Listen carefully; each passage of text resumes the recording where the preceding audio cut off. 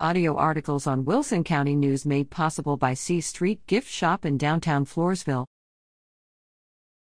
Top Hat Emporium opens. Top Hat Emporium owner Robert Albert cuts the ribbon November 22 to officially open his establishment, as staff members, Floresville city officials, and representatives of the Floresville Economic Development Corporation and Floresville Chamber of Commerce join him for the occasion. The banner of the Emporium boasts 40 stores under one roof at 540 10th Street, US 181, next to Tractor Supply in Floresville. However, Albert said 48 vendors already have leased space, either small rooms or sections of wall, inside the building to sell items ranging from antiques and collectibles to homemade clothing and arts and crafts.